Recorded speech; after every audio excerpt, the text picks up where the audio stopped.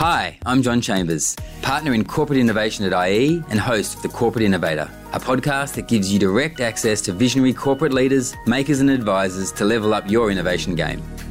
The Corporate Innovator is produced by IE, Australia's largest independent innovation company. We work with corporate partners to develop, design and deliver transformative ideas to market. Learn more at ie.com.au. Leslie is the local pioneer in the burgeoning field of pretotyping, which was first experimented with by Google in the early 2000s and mastered by Alberto Savoia, Leslie's mentor. In this episode, we'll explore the pretotyping evolution over the years, how it's challenged traditional methods as a faster, cheaper and more reliable alternative as data becomes more readily available. Like all strategies, however, it presents both new opportunities and new risks. Pretotyping's methods are vast. Leslie knows them all, and he invented some himself, so who better to talk to? Over to the king of pretotyping himself. So today on The Corporate Innovator, we get to welcome Leslie Barry, a good friend, a wonderful international innovator, and a great partner of IE. I wanted to start by acknowledging that we're recording this podcast on Wurundjeri land and just acknowledge the elders past, present and emerging of that great nation, and just acknowledge their incredible resilience and entrepreneurship over the last 60,000 years. It's great to be here with Leslie. Leslie and I met a few years ago through an introduction of a mutual friend, and I think Hamish, when introducing us, said, I think you guys are same spirit animals or something along those lines, which I was like, oh, that's an interesting intro. But I think in the years since, I think that's been played out to be true. I've come to love this guy. He does amazing work and world-leading work in the field of pretotyping that he's done. So it's great to be here with you today, Leslie. Thank you, John. Appreciate it. Thanks for having me. So we're going to get into your career and a whole bunch of other stuff, but really zero in on this emerging discipline called pretotyping that you're the predominant expert in. Let's talk a little bit about how you got here. You've been building this profile, but before that you had this incredible career in corporate and consulting. Talk a little bit about that and why it led you to your current focus. Sure, thank you. I've done a bunch of things. So I've built a few startups in my time. I've failed spectacularly at a lot of them. I've managed to exit one or two of them. I've done a lot of work in professional services and managing teams and that kind of thing. And I've also done a lot of work around the early stage innovation system, specifically in Australia, over the last 8 years. So that was a mix of startup and enterprise. Through that, I worked with Sportsbet for a few years, with ThoughtWorks Consulting for a few years. And what led me to where I am now is a common thread that was really frustrating me. So I'm more of a sort of how do we do this than what should we do person. So I was doing a lot of talking around what we should do, but I was frustrated about execution capability. And this led me to pretotyping. And pretotyping is not a mispronunciation, it's another buzzword, so sorry. But it's really about trying to answer the question, how do we validate and test with customers to get data versus opinion, whether an idea is going to work? And out of all the possible ideas, which ideas should we put effort, time and resources into? And the reason that this resonated with me was, in my humble opinion, there's a lot of waste around and churn around having ideas and hack days and all these wonderful things which have their place, but then very quickly leaping into how do we build this thing and spending lots of time and money and resources executing on something before we've stopped and taken a breath to see, should we bother to do this in the first place? As you know, at IE we think about innovation systematically. We love to help clients build muscles around idea generation, validation of those ideas at the highest possible quality before moving into incubating and scaling those ideas. And that's what we've come to love about working with you, Leslie, is that this is a capability that you build. This is a muscle that you build in an organisation to be able to validate at the highest possible customer centricity a series of ideas before you go and invest in them. And I think it's just awesome. So let's talk about it. What is pretotyping? Pretotyping was a method developed and created at Google. And the reason they created this method was they were trying to answer the question, how do we get customer data versus opinion? Because the current market research methods, traditional methods, give you an opinion. You go and ask someone if they like the blue one, and they say yes, they like the blue one. And mostly they're lying. So they're not being deceptive and they're not being cruel about it, but there's a framing around that question. So given that we're in the digital age, like how do you construct experiments that give you data? And Google, of course, is a master at this. A bit of quick history is it was created by a team led by Alberto Savoia from Google. And Alberto's an interesting guy. So in 2001, he was one of their first directors of engineering on the AdWords product. And in 2007, he was called back to Google to help figure out this problem. Now, what happened in 2007 was we had the iPhone arrived and just everything exploded. So they went, okay, what's the fastest possible way to get data versus opinion? So they set up a team, they developed this method, and Alberto has gone on to teach us at Stanford. And why it's different to lean startup and all these other kinds of methods and just popping up a Facebook ad is when people think about innovation, they think about the cool kids in the corner playing with VR headsets and riding scooters. But it's actually the opposite. The big companies that are doing this well apply massive discipline and rigor to the experimentation process. And this method supports that. So in its essence, it's trying to figure out what is the hypothesis we're trying to prove with the customer. And then the key to the whole thing is before we even start doing anything, we figure out what good looks like. So we say X% of Y customer will do Z thing. And that's where all the work goes. And by front-loading that, what happens is we don't get into the situation where we're chasing vanity metrics around experimentation, where we go, 10,000 people like the thing, therefore it's good. Like, why? Maybe it should be 10, maybe it should be 1 million. So by figuring out up front what it looks like, and then creating structured experiments to answer the next question, which is, how can we test this tomorrow and get validation for $0? Which you can't do, of course, but it puts your mind into the frame set of what's the fastest possible way to make contact with the customer, fail, learn, and stop guessing and do the next thing. So that's in a nutshell what prototyping does. So the difference between what prototyping and, say, growth hacking, which everybody talks about and everyone's got a kid who can do growth hacking is about just get a number, get as many of something happening, whether it's views, converts, etc., with no context or experimentation necessary mindset around it. Prototyping uses maybe some of the same techniques, but with a very focused set of customer-centric data gathering. Yes, so to put that in context, like what prototyping is trying to answer and why it works so well in the enterprise. So we've run about 900 prototypes over the last 2 years with about 30 corporate customers, and it works. And why it works is we're trying to answer the question in an abundance of ideas, because there's an abundance of ideas. Ideas aren't the problem. Which ideas should we invest in? And where should we put the focus? Without guessing, without taking the strongest opinion and all that kind of stuff that happens in organizations. And we're trying to go, out of all the possible ideas, which 4 or 5 are the ones that are the highest value? Now, how do you do that? Growth hacking technique would go, exactly what you said, just scale the hell out of it and measure what's happening. But what this does is takes a step back and goes, if we run experiments and the experiments pass the customer validation test, then those ideas obviously rise to the top of the pile. Maybe we should start there. And then you can apply some of these other techniques. So I'm not saying, and we get this a lot, this is not saying current market research is bad and human-centered design is bad and design thinking is bad and lean startup is bad. Everything has its place. But my belief of why this is different is this answers the question very simply, how do you validate whether this is good or bad? And this is the best technique that I found to do this. I love it because that idea, in the process of idea generation, ultimately what you go and build as a company, the quality of the validated idea is so fundamental because from that point, millions are thrown at it, right? And if you can do anything in the early stages to improve that, it's a great investment. Yeah. Talk a little bit about the techniques. Whereas a lot of people think about, this idea of a fake Facebook ad as the answer to your sneaky validation. You used up to 10 techniques, different methods, fit for purpose. How do you go on the process of taking the idea, finding the right technique, running the right experiments? Just talk a little bit about that, maybe some examples. Sure. So what we'll do is we've combined the lean canvas as a screening tool because it's really important. What happens as soon as you have an innovation technique, everyone just rams every possible idea into there. So you have to filter ideas out early. So what you're trying to do is get customer-facing ideas. The others are valid, but not in this process. That helps us get really clear on what you're trying to do. Then we define the hypothesis, the XYZ, and the hyperzoom, which is the prototyping terms. And based on answering the following question is, what is the quickest way to get data? We then choose a technique. So why the technique? So there's 10 different techniques. There's fake door, mechanical Turk, and a whole bunch of these. And the YouTube prototype and infiltrators and all these kinds of things. And the reason we've defined them, you'll know these as other names like Wizard of Oz, etc. So there's nothing new about it. But what Alberto and the team did well is they bundled them together to go, this is a way to go and run experiments. Because part of what we do is we say, go forth and innovate and go forth and run experiments. But we don't teach people how. It's this weird space where there's rigor in all other parts of the organization, but with innovation, we tend to not apply the same rigor to it. So we go, instead of going like, go forth and experiment, which then just becomes a survey monkey or a survey that goes out, which just gives you opinion, not data, we say, yeah, choose from this list. So the way we decide is we go, what's the fastest possible way to get something out? how much risk are we prepared to take? Because there is some risk in taking experiments and running those, and you have to be obviously conscious of that you're not crossing the line there. And then we go, how can we get the first piece of data? Now, probably worth talking about data for a second.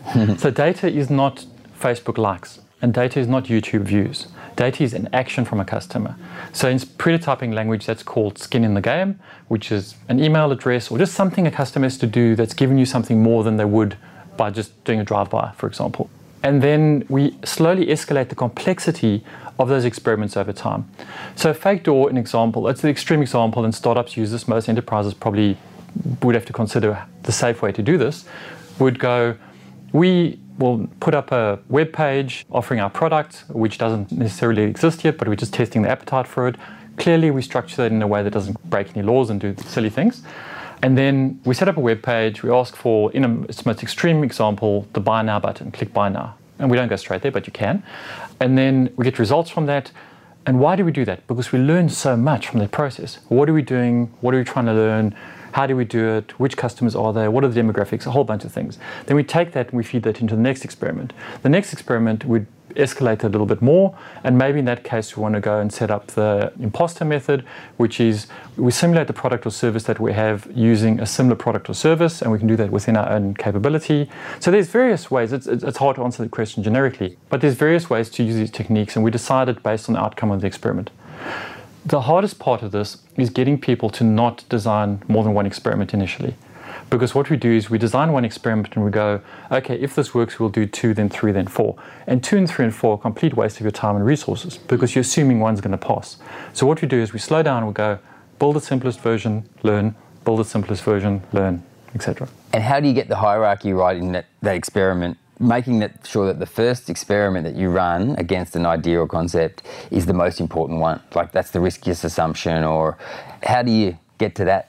That's why we create a thing called the key market hypothesis in prototyping. So once you've been through the canvas, which is just an exercise to get us from ideas on a wall to an agreed view of what the world looks like, what the problem looks like, we're trying to go, what are the potential solutions, and define what is the core customer behavior that we're trying to isolate to prove that this idea in isolation works or does not work. And often what happens there is we end up with a bunch of high-level metrics and things which can obfuscate the results. So we try and do a lot of work around figuring out what is the core essence of this idea that we're solving for this customer. Nice. So can you talk about any examples, work that you've done, things that you can share just to really bring it to life? So when clients are not successful, it's when they treat this as a training exercise. So here's a new shiny new method, it's a new name, we need some of that. Let's get the innovation team together in a room and train them, and ta-da, as if by magic, this will just happen. And like every single change program in any organization, it doesn't just happen by magic. And that often happens when we don't have leadership and board support for executing this, and where there's not an underlying urgency in the business to actually discover something new and genuinely solve customer problems. Where it works really well, and we've got customers that have run north of 200 or 300 prototypes internally after working with us, is where they've stepped back and they've gone, right, what does our governance look like around innovation? How do we measure this in a pragmatic way? How do we make sure that our expectations are correct?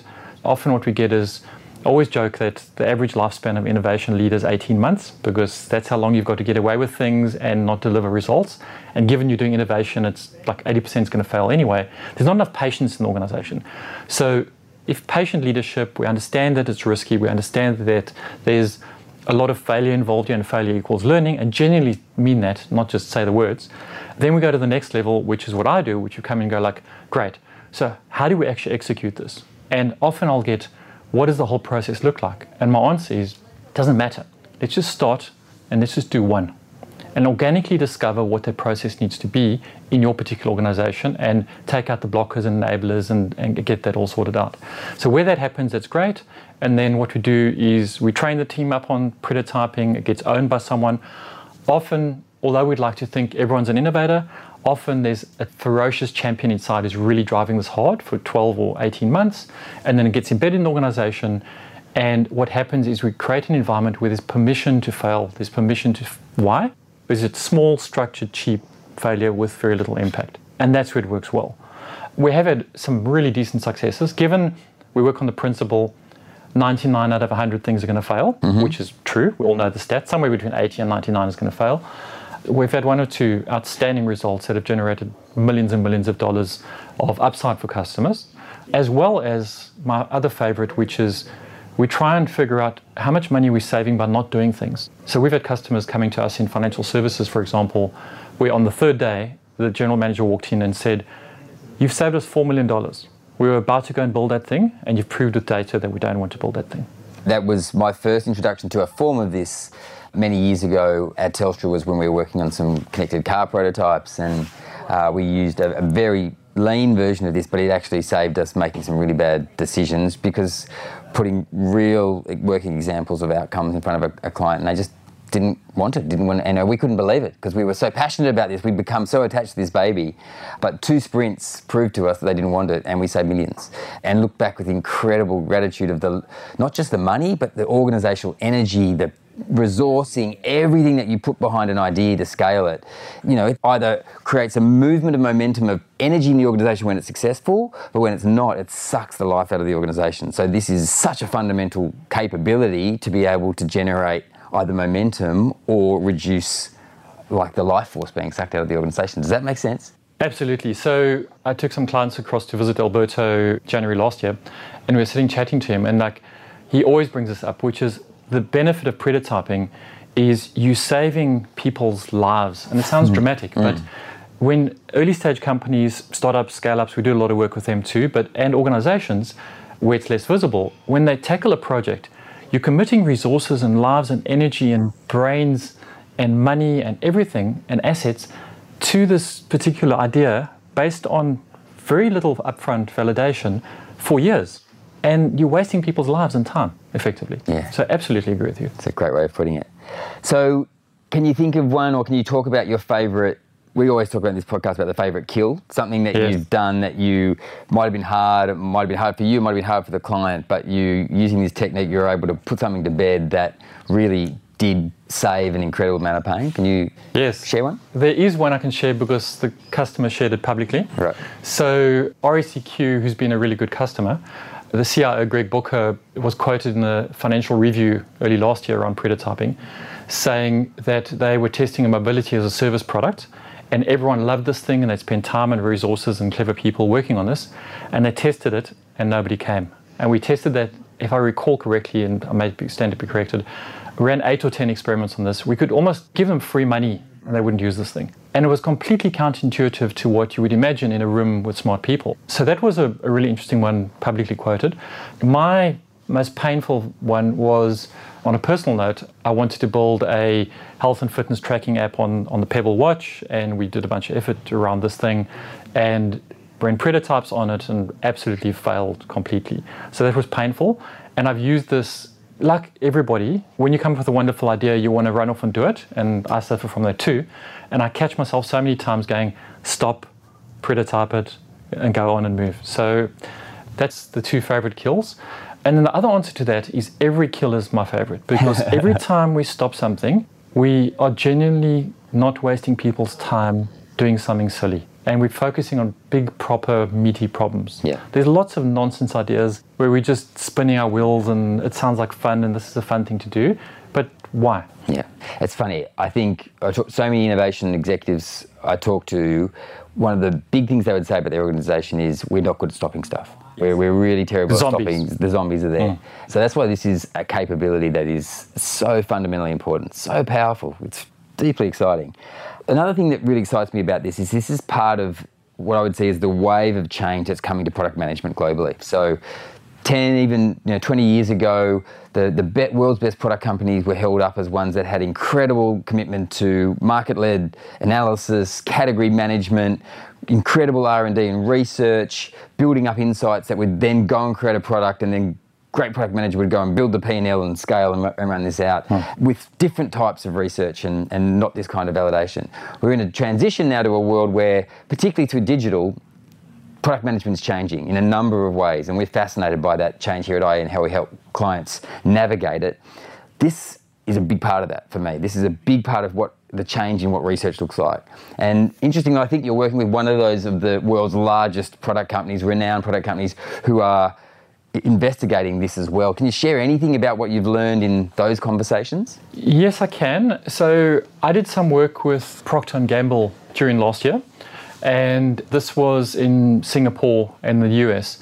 And the reason they engaged me was to speak to the leadership teams, 3 or 4 of the leadership teams, around this new method. And this was obviously led by an engagement they had with Alberto initially, because they're exploring the same thing. So although they're selling physical products, what they're realizing, and what everybody's realizing, is the world is digital and there's this crossover. So how can we use digital methods to validate physical products and vice versa? So we had a lot of conversations around this.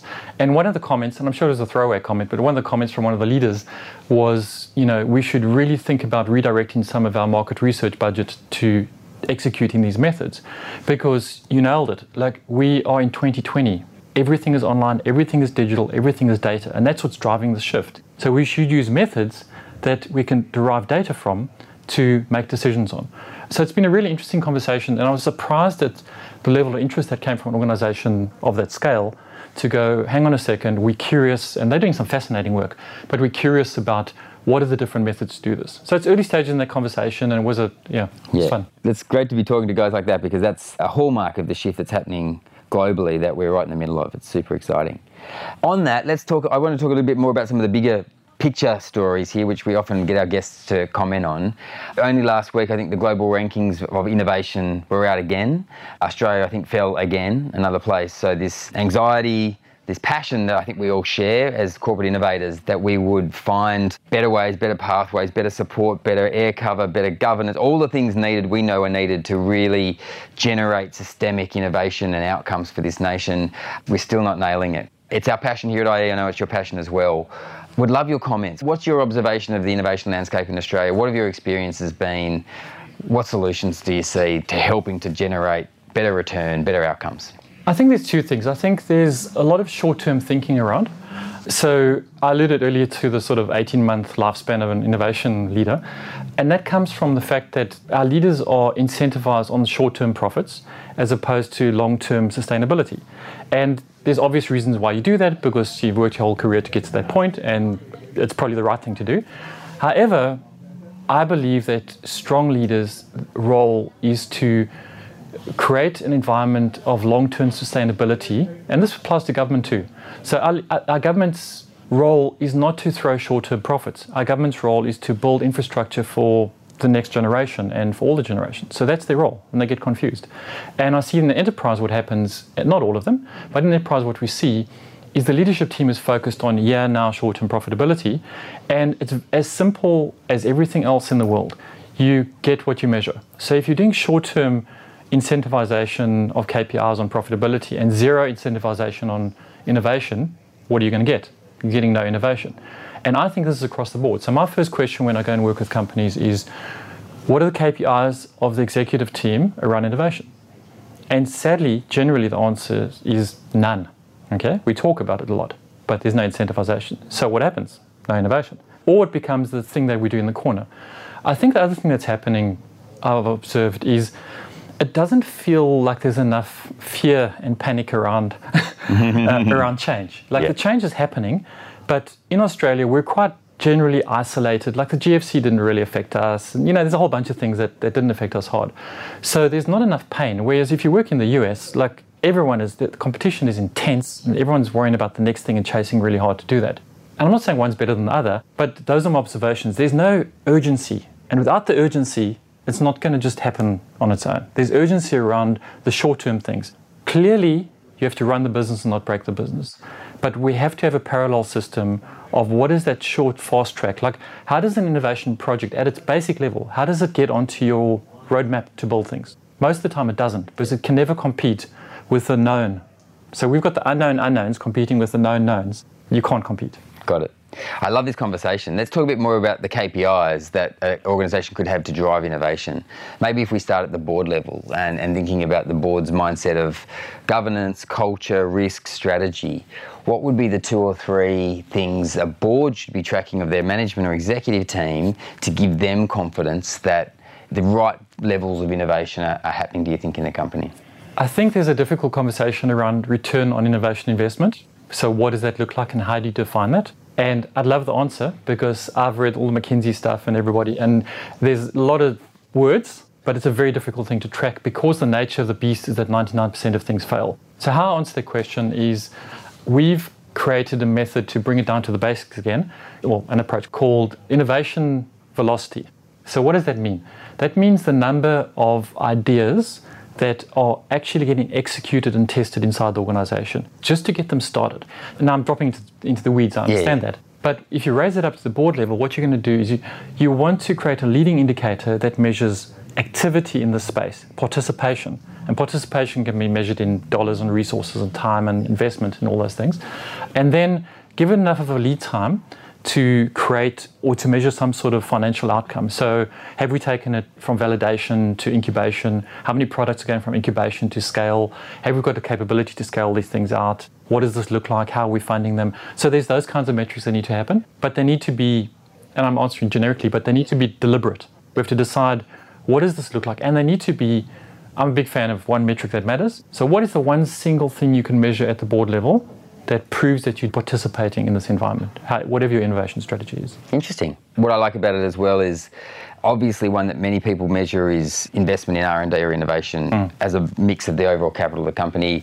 I think CSL came out in the last couple of weeks noting that they're 11% or more of not profit but revenue, sales revenue is reinvested in R&D. Extraordinarily high number, but look at their share price, they're a juggernaut, and I think Atlassian would probably be in the same boat. So when you can invest safely, it's really important to track R&D spend, but I guess what most boards will be wrestling with is, have we got the capability in-house to spend that money wisely? So I'm nervous to make the commitment if I don't know it's going to be spent wisely. What you're talking about with the prototyping metric says that if we are tracking the velocity of validated ideas, we know that we're building a muscle that's going to put a quality measure in place early to ensure that investment, we've got a better chance of a more committed investment making a return. Yeah, and it's a chicken and egg situation because you'll go, we don't have the capability, therefore should we invest? Like, how are you going to get the capability if you're not investing in the capability? It's not so, another way to answer that is, like everything in the organization, it requires rigor and resources and capability and time and structure around it and measurement. And we tend to ignore that. Let's expand on that just a little bit more, which is, if you think about metrics, how else or what have you experienced or how do you think about governance and governance of innovation within large companies? Again, what should the board be focused on at a governing level? What should the executive be focused on at a governing level to ensure that they're fostering an environment and a culture where innovation can occur without getting their hands too involved where they become the hippos, the highest paid person driving it? How do you get that right? Any thoughts on that would be really fascinating. That's a very difficult question to answer because I tend to think of prototyping as a Trojan horse to get change to happen in the organization. So it's actually a change management program because we are used to, we've spent 100 years industrializing our processes. So every organization are perfect execution machines and cost optimization machines. And then you throw this other thing in, which is the opposite, which is to go, there's no perfection here. We're going to take some risk here. We need to take that risk in a structured way. So I would measure at the board level, how are we measuring that we're taking risk in a structured way, and what are the checks and balances within that? But we will take risk. Yeah. The other thing I challenge leadership teams to is get your innovation failure rate up, okay? Because what you go into places and you'll see there's 20 ideas and 19 of them are great. Like, you're not failing hard enough, so you're not going to learn anything, so you're doing really safe things. It often comes up about risk. This idea of we're doing some sneaky stuff here. It's a bit sneaky, it's a bit risky.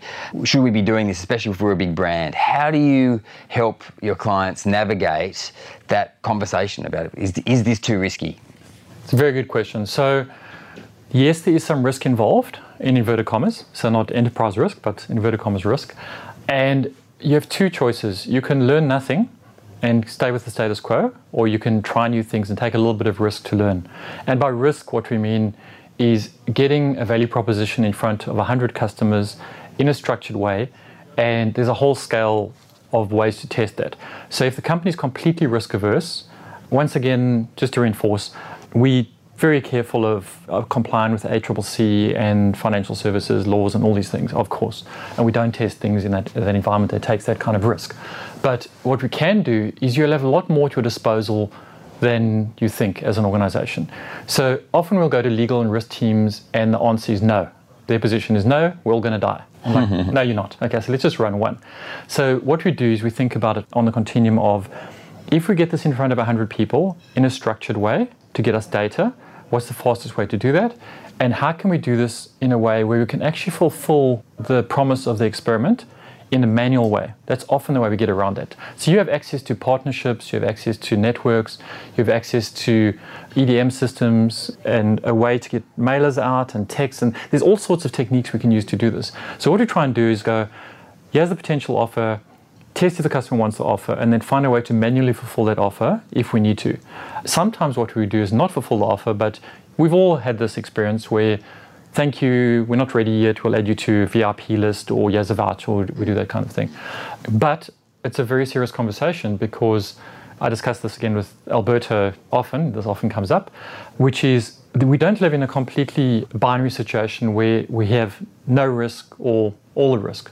So really what we're trying to do is we're trying to figure out, along that scale, what is the risk of spending $1.5 million to do this by guessing versus the risk of running an experiment on 100 customers. And that's the trade-off that you're making all the time. So everything's a trade-off. So that's how we handle that conversation. But once again, like all these things, it's on a case-by-case basis, finding the best solution. Absolutely. And I guess that risk extends to not just spending $1.5 million, but actually launching products into market that people then go and spend money on, people commit to, that may be exited because they're not functional. And I think of many that I can think of where customers have spent a lot of money and then they haven't worked 2 or 3 years later, they're exited. So there's a massive loss of brand value and also frustration to customers that could have been saved with a modicum of risk up front in a different way. So that's a really good way of framing it. Yeah. So the last question on prototyping, I'm an innovation executive, I'm a product executive, a strategy executive. I'm pretty sure I don't have a great validation muscle or capability in my company, that we're not doing enough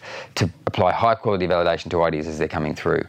How do I get started? Where's the logical place or the first engagement that we could work with you to start to build this in and test this and then start to build it out as a capability? How do you usually start? It starts the conversation to understand what the current validation process or method is, and often it's market research, which we don't believe is the right way to validate. And to frame that, we talk about the experimentation platform. So do you have an experimentation platform? And what that means is you're doing 3 things. You're going, we've identified some problems, and the company would use human-centered design for that. We have explored a bunch of possible solutions, and companies typically use design thinking for that approach. And then the next step is validation with customers, and that's where prototyping fits. So prototyping isn't displacing anything, it's going, how do we do these things faster and cheaper? How do we validate faster and cheaper? So the way we engage with customers is generally we'll spend a day running a prototyping workshop for 20 or 30 people, and in that we've got the innovators and then the blockers who become the enablers, and I mean that tongue-in-cheek, but legal, risk, social, brand, all those kinds of people, to teach them the method, and at the end of the day they go, aha, this is so obvious, why aren't we doing this all the time? And then we follow that up with a 2-week experimentation sprint, and what that means is we learn by doing. It's like all things, you have to do this and embed it. So we'll work with teams over those 2 weeks, and generally by the 3rd day we'll have some experiments up and running already. One of our customers, we tested 10 innovation ideas, ran 38 experiments over 2 weeks, and we came back with some recommendations around to validate or invalidate.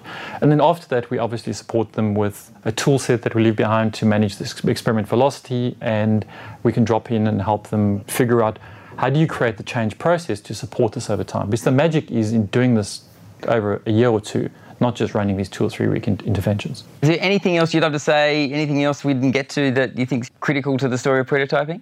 I think we've pretty much covered it. Yeah. I think the core thing is, you asked me at the beginning of this conversation, like, why am I doing this? Like, out of all the possible things we could be doing with the experiences that we have, I asked Alberto the same question, because he's like a very experienced, capable guy, ex-Googler and all the rest of it. And he said, because out of all my experience, like, this is the key that unlocks the potential of the organization. So it does 2 things really, really, really well and really quickly. Stops doing dumb things and helps you focus on the correct thing to do. So, yeah, I think that's where I'd like to leave it. It's just validate. Don't guess. Data, it wins over opinion every time. So I guess the answer is, if you're a company that wants to learn how to validate, like Google, prototyping is the key. That's it for this episode of The Corporate Innovator. As always, thanks for listening, and if you're loving the episodes, be sure to tell your friends or leave us a review wherever you listen to your podcast. If you've got any thoughts, questions, or guest ideas for the show, you can email me at hi@ie.com.au. See you next time.